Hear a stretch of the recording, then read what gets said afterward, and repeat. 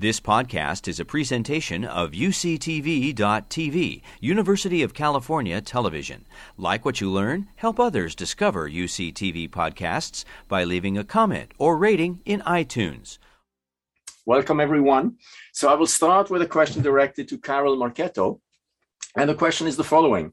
In the data you shared from the Eichler lab, the African human population has a higher degree of heterozygosity than the non-African human population.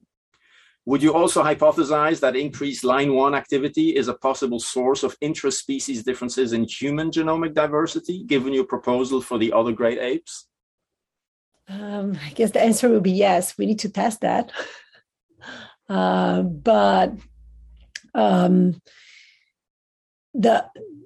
also have to think that with some of the non-human primates, especially some of the chimps populations, there's also a lot of human influence on how the selection has been happening. So I guess some you need to be careful when making those assumptions. But definitely the good thing is that we have now genomic tools that allows for investigation of genomic sequencing, as well as line sequencing, which is a little bit, it's slightly more complicated than genome sequencing, because as you can imagine, we have 20%, some estimates go up to 50% of sequences of our genome can have pieces of line 1 transposons in general. So more sequencing on non-human primates have to happen. And currently, we don't have that much access of blood and material. So I think some of research community that study non-human primates is wishing to have a little bit more access to new genomes from non-human primates. Thank you, Carol. The next question is to Joseph Hesia. Although there is no known benefit of phytanic acid, it seems there may be an evolutionary drive to maintain moderate levels of it, at least in primates as measured in RBCs.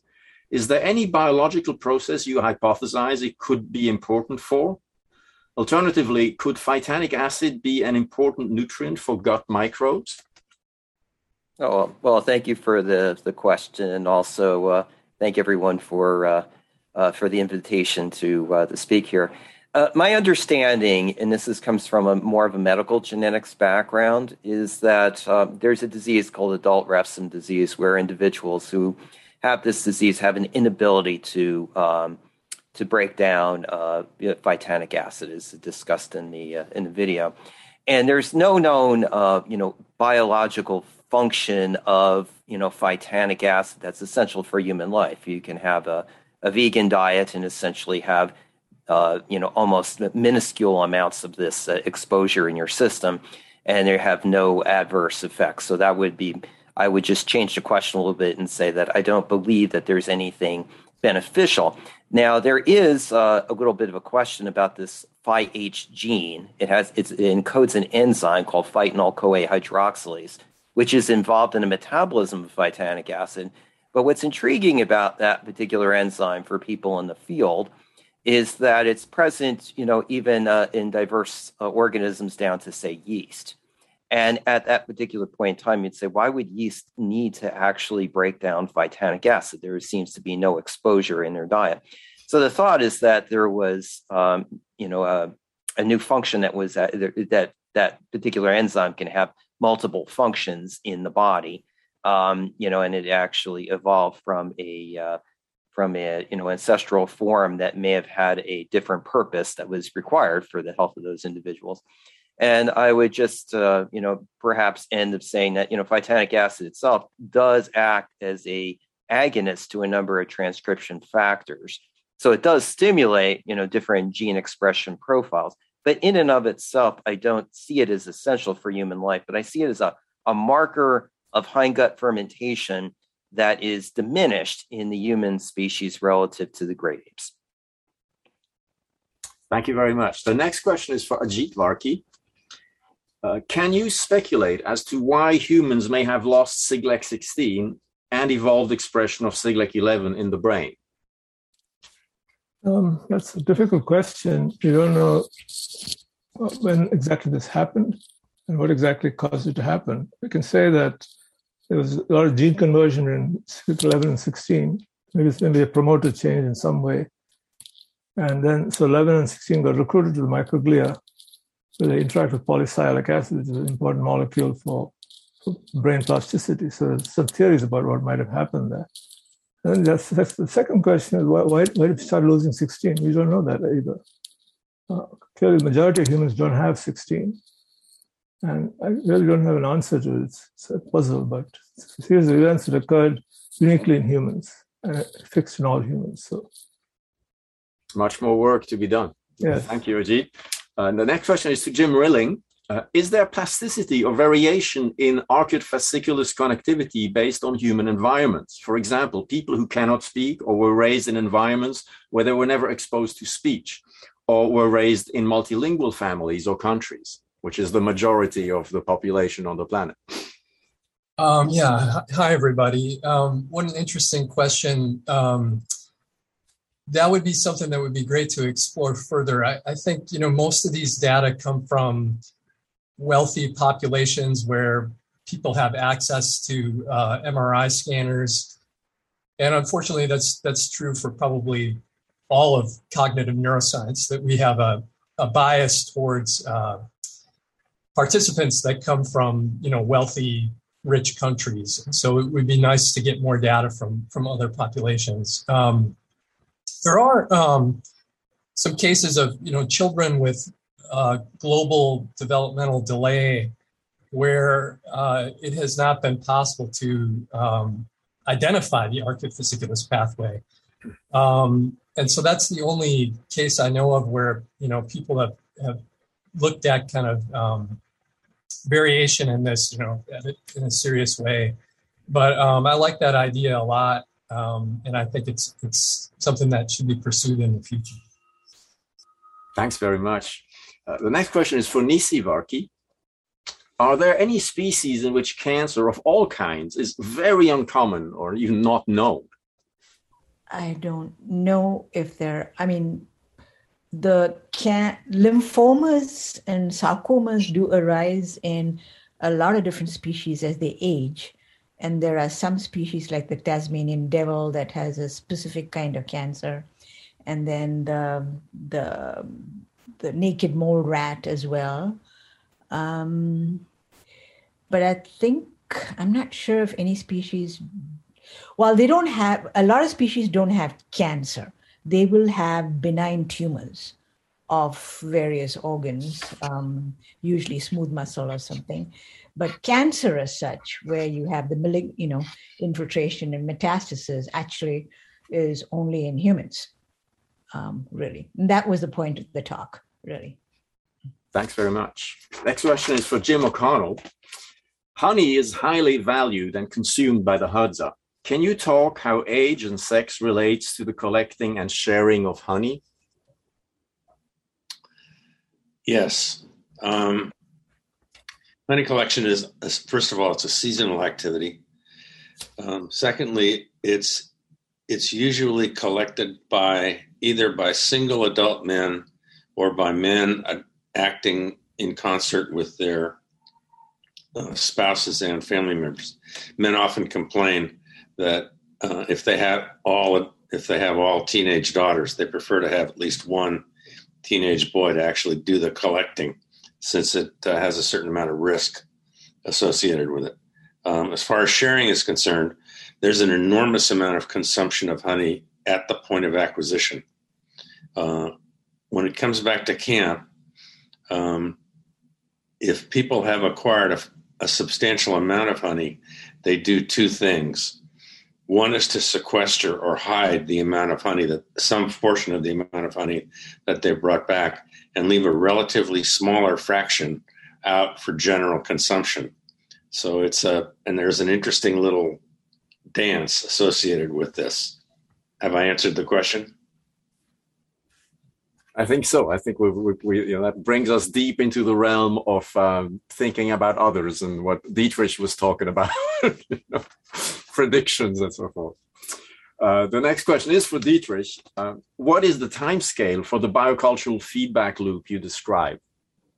I'm trying to think what exactly that means. But you could say that this is something that you can observe in some form in primates. This is where the model comes from, is comparative studies across humans and non-human primates, in which things like lifespan and brain size and diet are related to each other.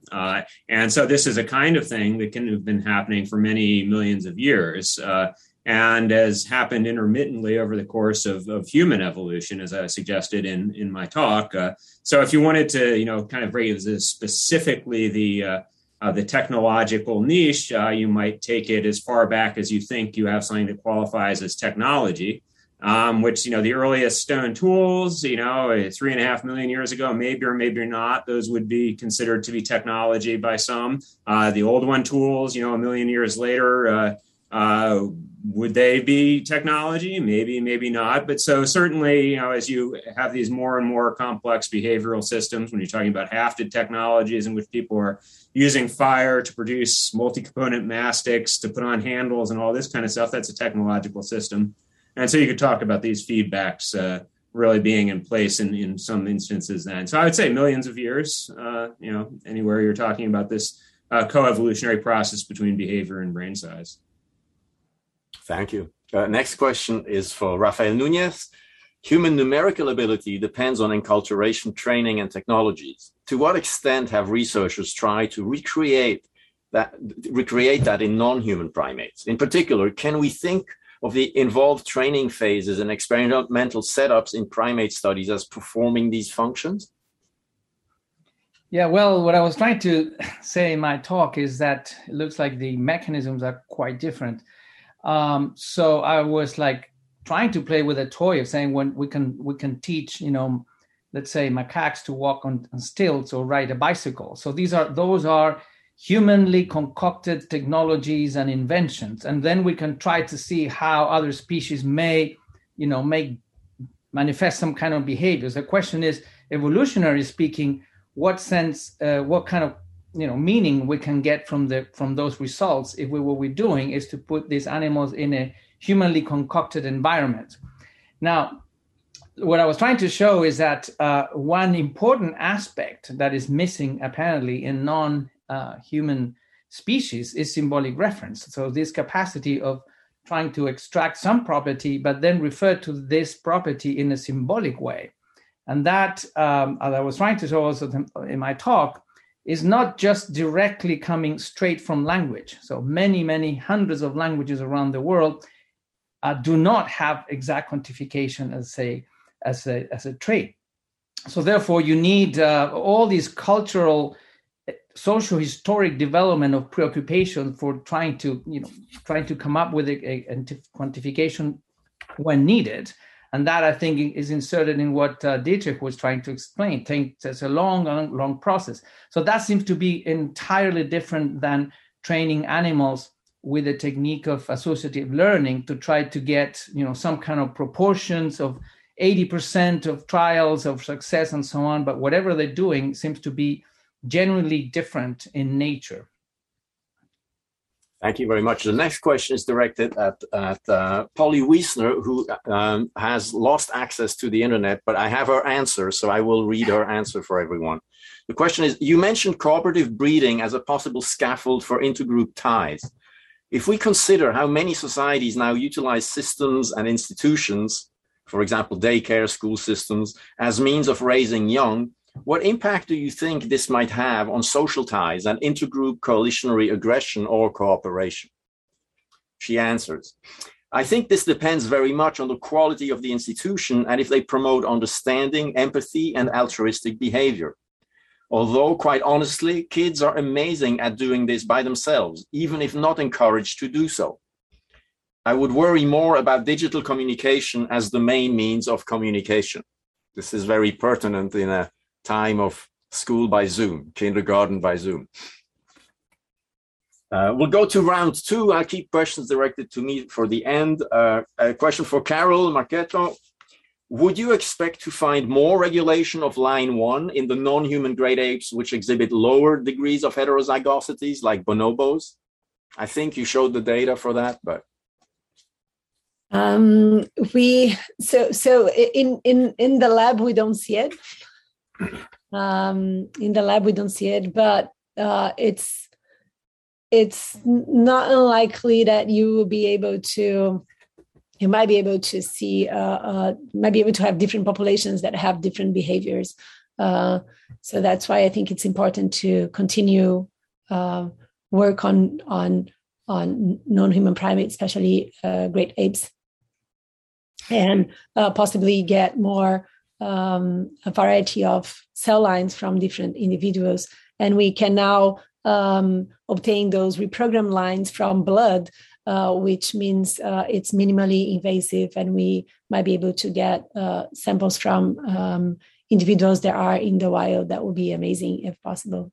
So we can test in wild populations how is that how transposon is playing a role, or if there will be difference. But in the experiments that we did, we see that non-human primates have increased levels of line elements, not only transposon itself, the actual jumping, it's happening more often because we can culture those cells, but also when we look at what the genetic that has been published, we can also see increased evidence of more elements that are present in the genome, which indicates more jumping have occurred in non-human primates, the chimpanzees, compared to humans. Bonobo genome, it's not as well annotated to the point that it's harder to detect line elements at this stage.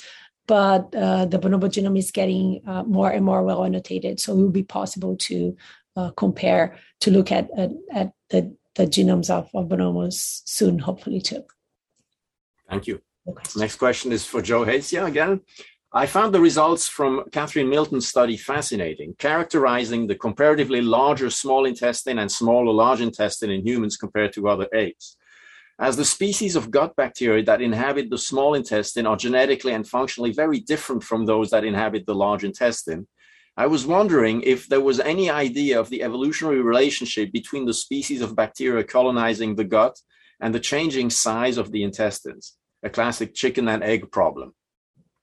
Now, that is a very interesting and insightful question. I can say that I don't have a good answer for it. I think it would be a great research project, especially when you'd have to think about differences between captive and non-captive non-human primates, as other speakers have brought up. I can say in some unpublished work that was hopefully we'll be able to submit soon, that we actually looked at phytanic acid levels also in red blood cells from red howler monkeys and I think Duke-Langurs, and we saw them. They were dramatically elevated relative to all the other species that we looked at, and those are known to be classic gut fermentation.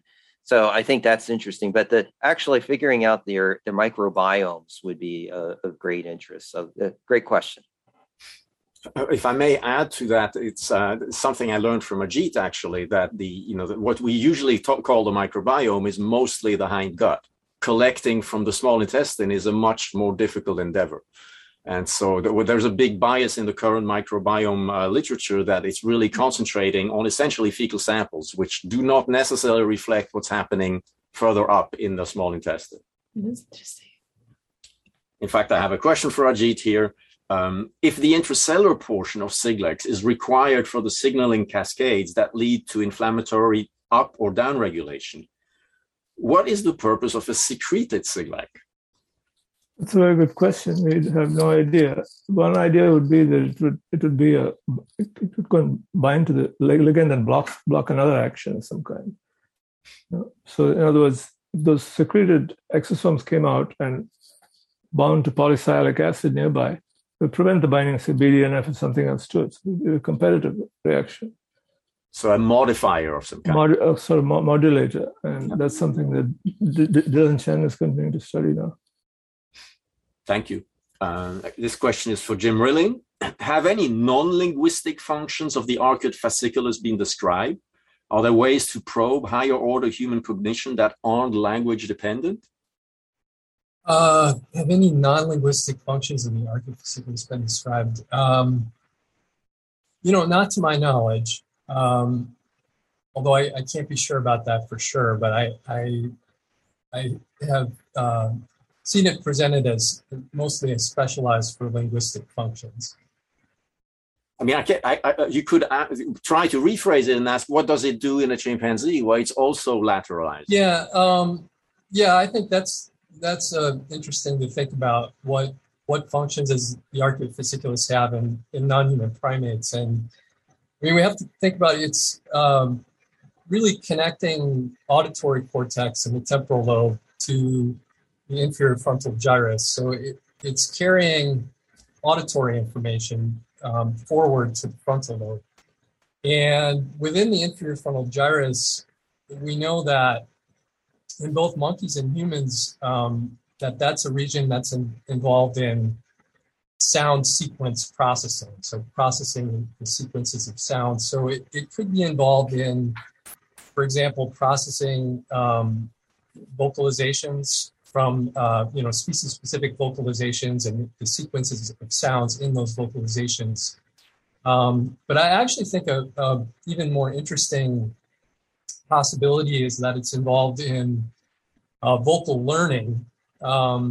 So much as, I talked about, there's this idea that it's important for human children learning how to produce phonemes through imitation.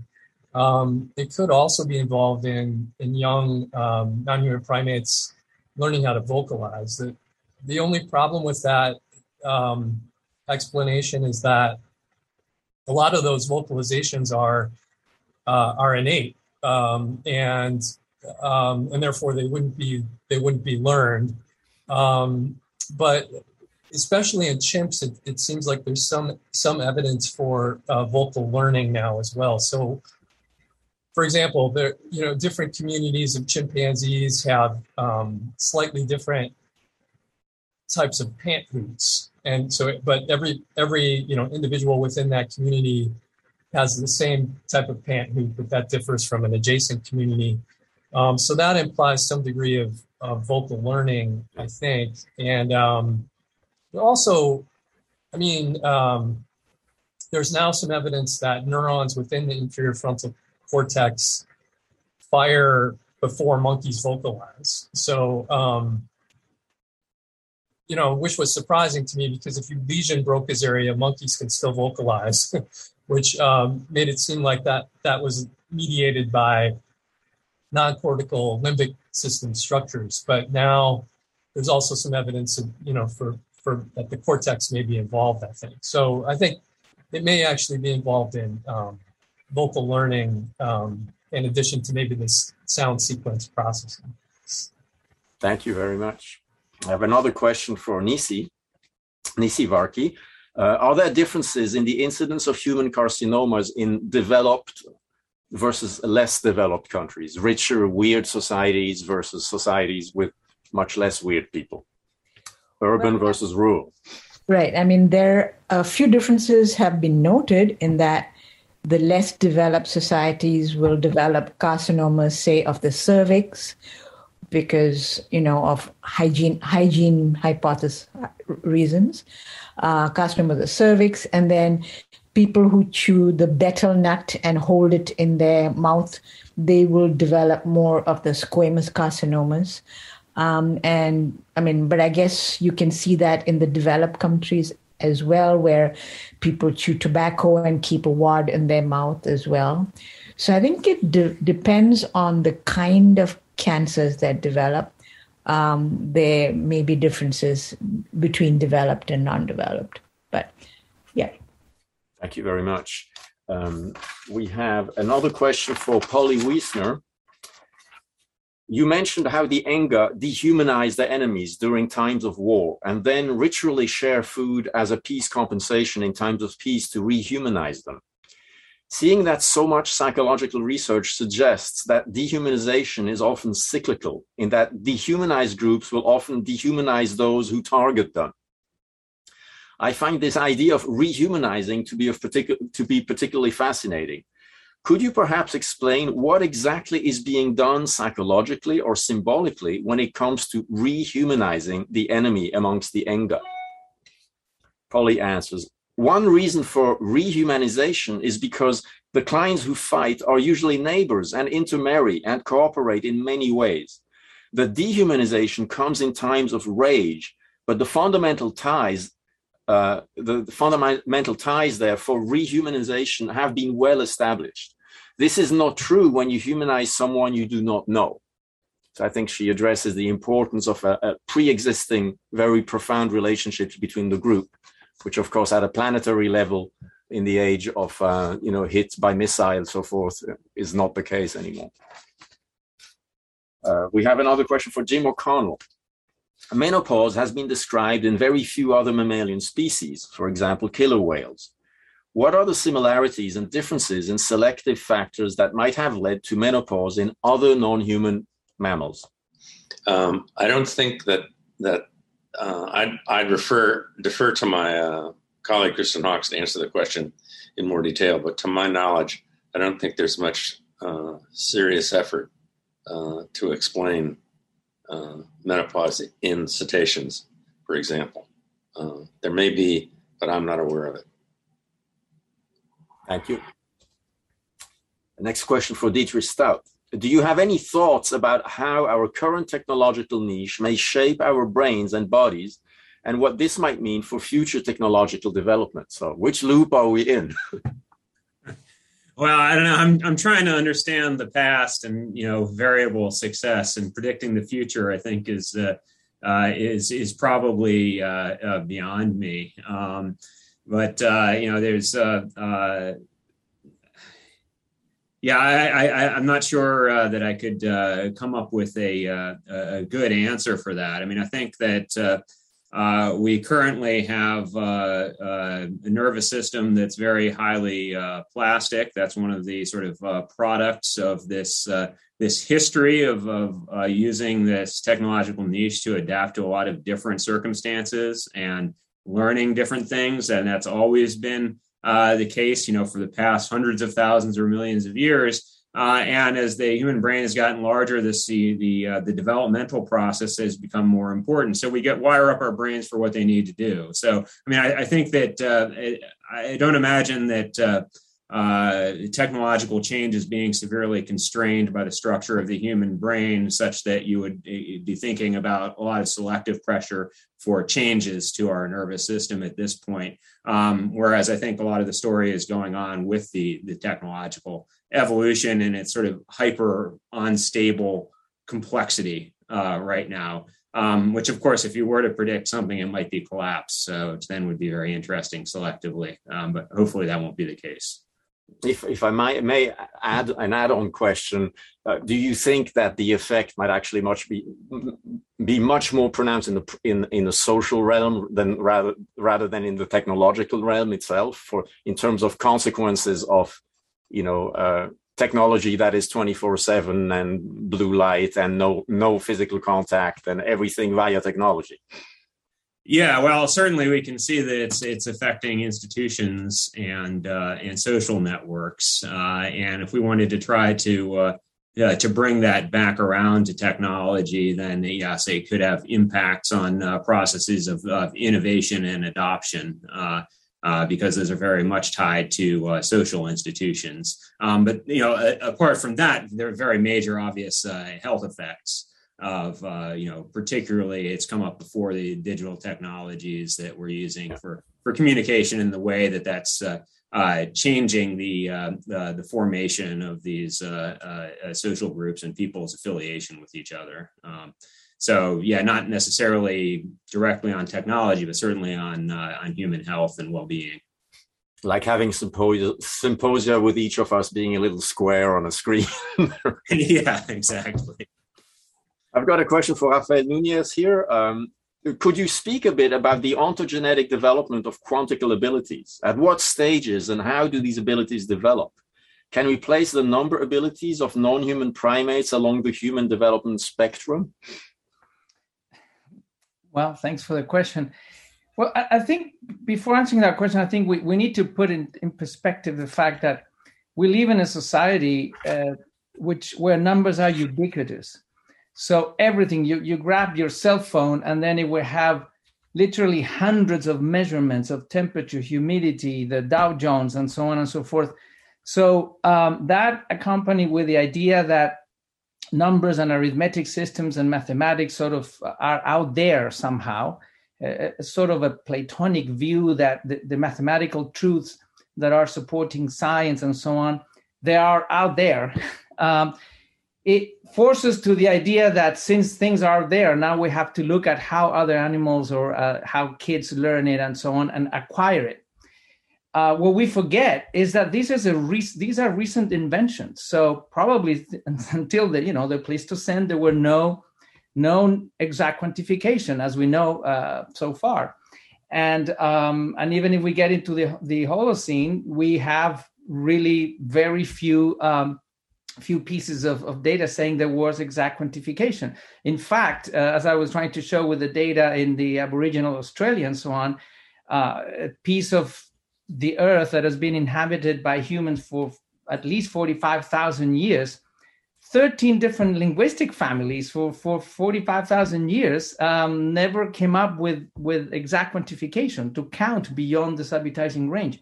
So that has been, in the big picture of things, the nature of quantification in humans. So, something that we invented late with the invention of big cities, all of a sudden you start to keep track of food that you don't need immediately. So you have stocks, so then you need accounting and so on and so forth. Fast forward, you invent writing. Fast forward, you invent printing. Fast forward a little more, you have other methods for keeping track. And then we have all the talks we heard today based in one way or another in very complicated way of measurements and numbers and mathematical formulations. So the question is, when is it that kids learn this? Well, just take a kid and put it in different moments of the history of humanity and different things will happen. So it is known that kids can learn, like, for example, counting routine when they are immersed in a culture that where you have parents and caregivers telling stories and with pages and so on, with moving along with counting. So those things could be learned and at very early ages. However, the counting routine and the notion of cardinality and number, it takes a little bit, some time to put in place. So this brings a little bit the question also of what is domain specific and what is domain general. I think a little bit of that question went into James. So is there like a specific area of the brain that deals with numbers such that you kind of wake it up in kids when you teach? Well, a lot of the neurosciences has been done in cognitive neuroscience, let's say, of arithmetic, has been done with people who already went to school. They know how to read and write. They were taught arithmetic. So it's already a plastic brain that has been shaped for accommodating and supporting all these activities. So therefore, all of a sudden, then you have like the intraparietal sulcus being very important in supporting, for example, arithmetic functions and calculations. But that doesn't mean that the intraparietal sulcus has been there forever, waiting to be sort of woken up to do the arithmetic. Somehow, for some reason, when humans invented numbers, exact quantification, that is, those neural populations seem to be the appropriate ones to be recruited to support that activity. So coming back to the ontogenetic question, it's yes, we have a certain recruitment of domain general capacities, but they have some time frames but kids can learn the counting routine and the numbers relatively early, but it's not an easy process. And you have, different elements, cardinality, ordinality, different aspects of numerical activities, not to mention the arithmetic combinations to generate new numbers. Thank you. Dietrich, you mind if I comment? Yeah, so there's also the zero, which took us 2,000 years ago. It was invented. Before that, nobody knew what a zero was. That's an interesting point, Ajit, because zero, according to what we know, is a type of number that we consider a number today, but it comes from a very different need, which is a semiotic, a form to indicate nothingness or lack of. Right.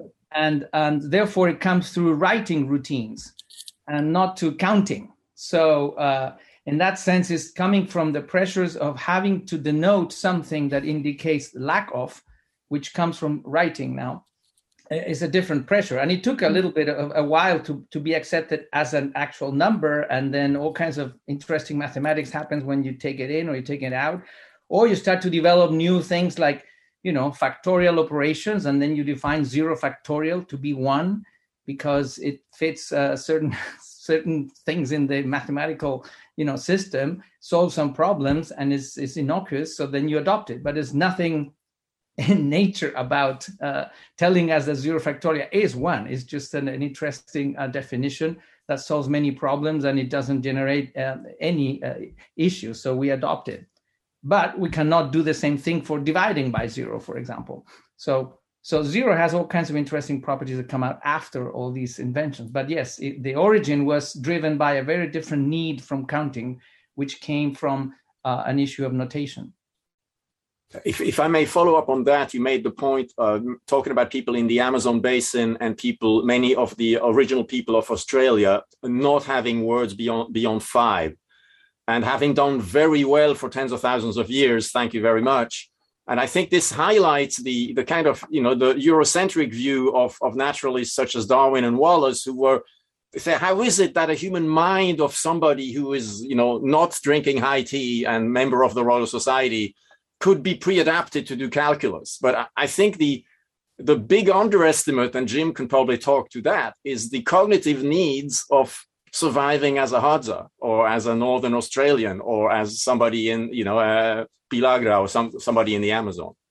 And I think all of us, because we are products of the enumerated, writing, notating societies, we're virtually incapable of imagining what these cognitive needs are. And I think they're way more higher than we would naively guess in absence of numbers. But what is interesting is that all these cultures have, in one way or another, natural quantifiers. Terms like many, few, several, a lot, and then, slangish one like gazillion and tons and things like that. And those are the ones we actually use, and they're incredibly useful. And all these cultures, Hadza or, Aboriginal Australians, whatever, have them, and they seem to be pretty good for what we need to do for thousands of years. Yes, Jim? That's certainly my experience in Central Australia.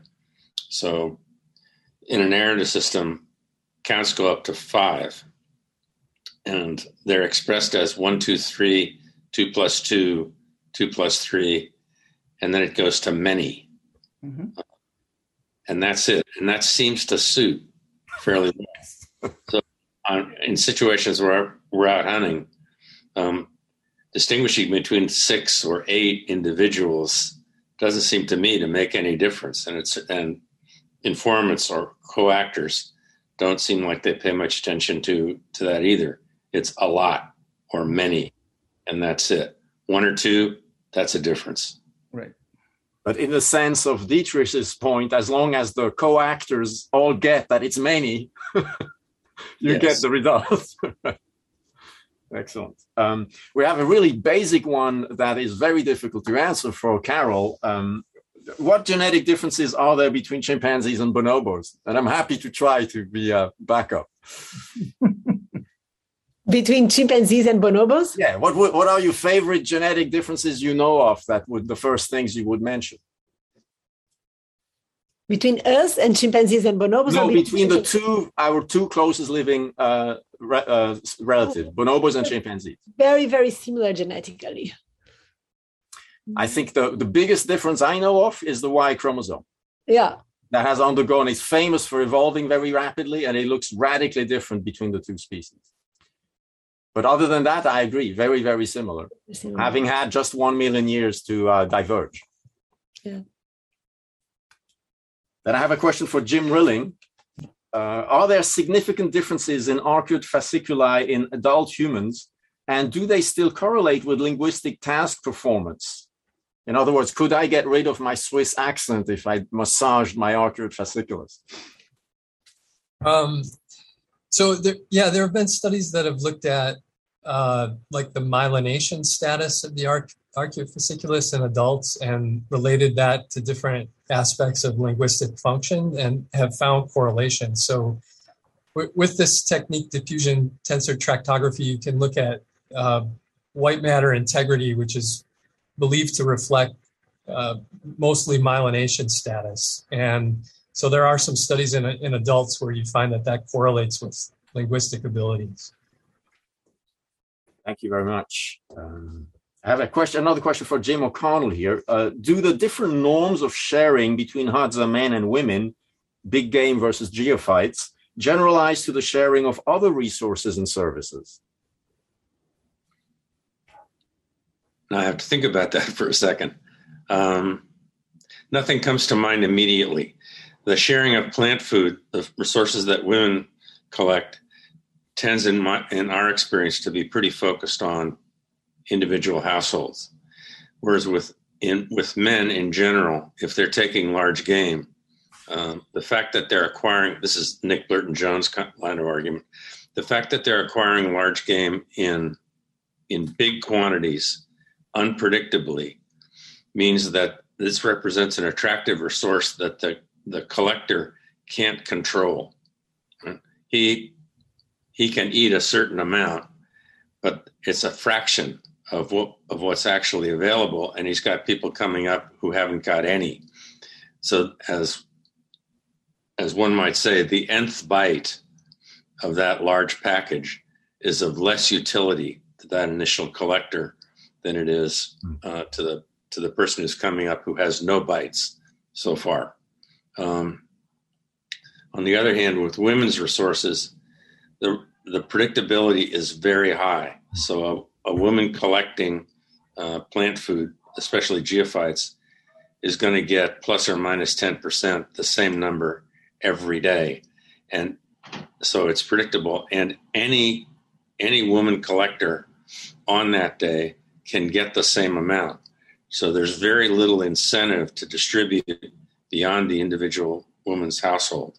So any set of resources that share those respective qualities is likely to be treated in the same way. And Blurton-Jones' argument that the quantities acquired and their predictability on a day-to-day basis are what's likely to be accounting for or explaining sharing or redistribution patterns. Thank you very much. I have another question for Dietrich Stout here. Did you see any innovations over the course of your longitudinal study on stone tool making in Papua New Guinea, I presume? Well, I know. So the one I mentioned in my talk was an experimental study that we did here, and no. This was they were trained for a little under 100 hours, and we're just trying to basically achieve some basic competence. So there is, I guess, so you can have some sort of basic innovations. We did a much shorter study in which people, I wasn't giving them actual verbal instruction. I was just making stone tools in front of them. And a lot of them decided to get out of their chairs and do it on the ground, which isn't something that I modeled for them. And then they copied from each other. So that's, within the scope of a very simple technology, I suppose that would be an innovation. But for anything more sophisticated than that, there's a certain base level of competence that you need. And so this is sort of the interplay between what we think of as conceptual or imaginative processes of invention, but also the basic perceptual motor ability, the sensory ability, and the control to really know the materials you're working with before you can innovate in an effective way. So we didn't really observe a lot of that because most of our experimental subjects are just learning. Thanks very much. I have another question here for Rafael Nunez. Can we think of higher mathematics as even further along the spectrum, or should we think of it as a distinct ability? Well, higher mathematics is, again, super recent. So now we're really talking about the last couple of 100 years. A lot of the mathematics, if you think about infinitesimal calculus, that was invented in the 17th century. If you get into the mathematics you get today, let's say if you count the number of theorems that have been demonstrated in terms of proofs, if that's, let's say, an indicator of knowledge development, it's exponential, absolutely crazy. And most of it in pure mathematics doesn't have direct applications. So it doesn't apply to the real world. It doesn't, it's just internally looking for some kind of reasons for why certain axioms could be this way or that way. What is interesting is that, for example, if you take sexy topics like infinity, for example, you would have these amazing developments at the end of the 19th century, many believing that then there's just the final taming of this crazy concept like infinity in exact terms, only to see now that you have different treatments and different varieties of infinities, many of them mutually inconsistent and so on. I think the idea that mathematics is just developing sort of linearly one thing after the next, it's probably false, I would say.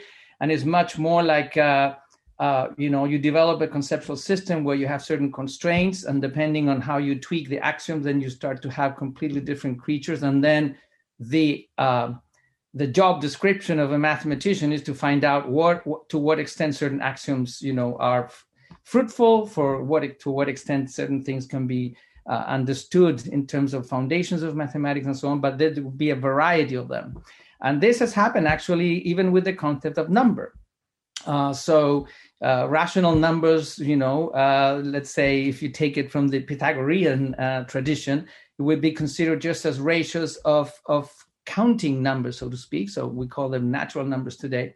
But the path of getting into irrational numbers, complex numbers, or real numbers, and then infinitesimal numbers, at each stage, you violate some property of the previous concept. For example, complex numbers, if you take a number to be something like either bigger than zero, smaller than zero, or zero, as Ajit was mentioning, well, that fits a lot of the numbers. But by the time you jump in with complex numbers, then a complex number is neither bigger, smaller, or zero. So you have to give up order all of a sudden. And so you start to create new creatures, and then, with new rules, and giving up certain properties of what you thought were prototypical properties of numbers. So by now, if you really get into the technicalities of modern mathematics and number, you have the craziest forms of numbers.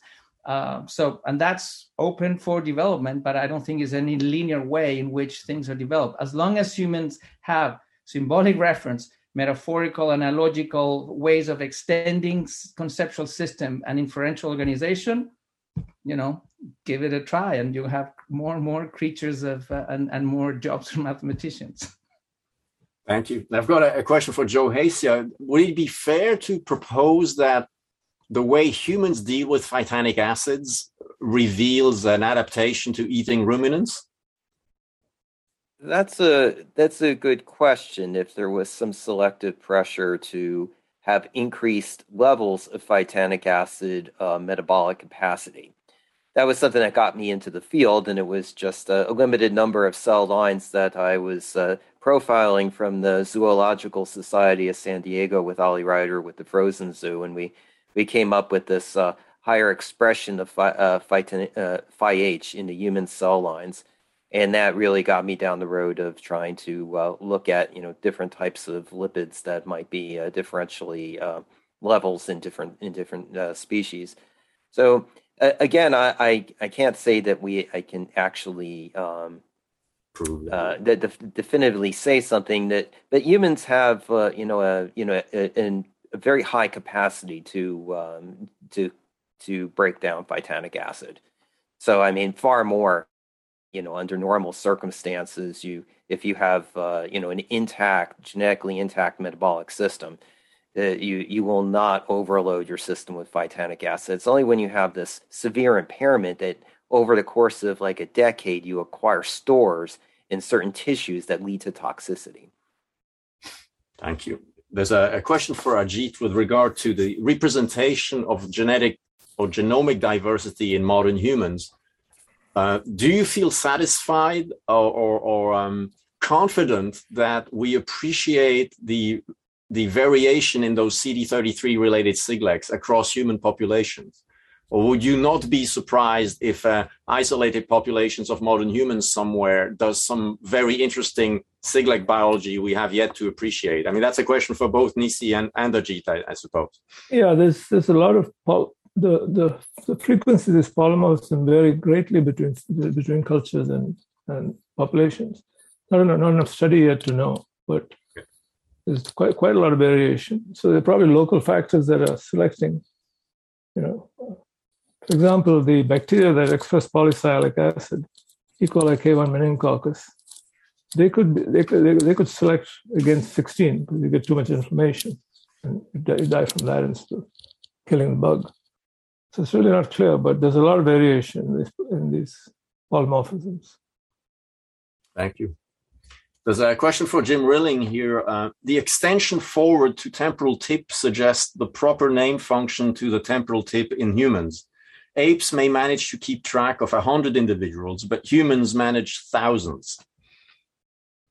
Do you think there might be something with this far-reaching arcuate fasciculus that reflects the size of our social networks, even in the country, with friends 200 kilometers away? Yeah. Well, there's been expansion of that cortex in the ventrolateral part of the temporal lobe, and that's involved in lexical semantics.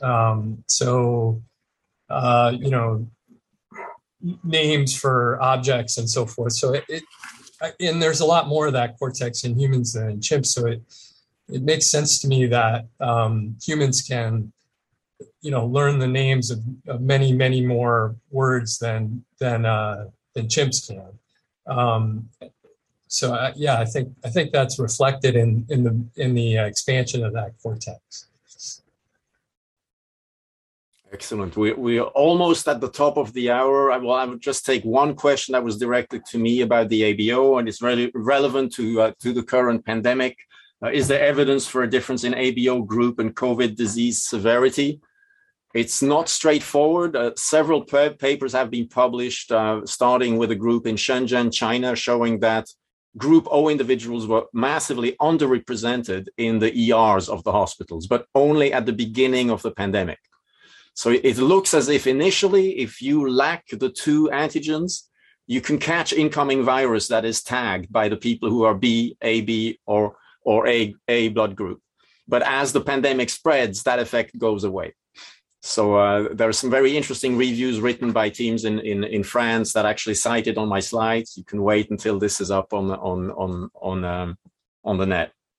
Another question was, how do we form antibodies against the blood group we don't have? In the case of ABO, it's very clear that it's linked to the gut microbiota. Many bacteria express short sugar chains on their surfaces, and some of them express those that you don't have. And so that's how you start making. So you're born without making the antibodies, and very quickly you start making antibodies against the blood groups you don't have, with, of course, the exception, people who are blood group AB do not make any antibodies. And I will now hand over to our other co-director, Margaret Schoeninger, who will wrap up with a few final words, if Margaret is joining us. Yes, she is. I am joining you. Thank you, Pascal. I am speaking for all of CARTA, and I want to give a heartfelt thanks for those who made this symposium possible. The speakers, thank you all for very stimulating work and stimulating presentations. I'd like to thank our sponsors and supporters. I'd like to thank the symposia chair, Alyssa and Pascal, and again, all our speakers. I was really struck by these presentations and where they can take us into the future. This is going to stimulate interest long into the future. And I was so pleased to see that you did not say, we got the answer to everything, because there's so much more to be learned. I want to thank the audience for attending and the questions. I've been really impressed by the questions that were asked here. I'd also like to acknowledge and thanks to the joint efforts of UCSD TV, the CARTA team, and to the San Diego Supercomputer Center for the organization that they put together and have been putting together for our last several symposia. You've been listening to a podcast by University of California Television. For more information about this program or UCTV, visit us online at uctv.tv.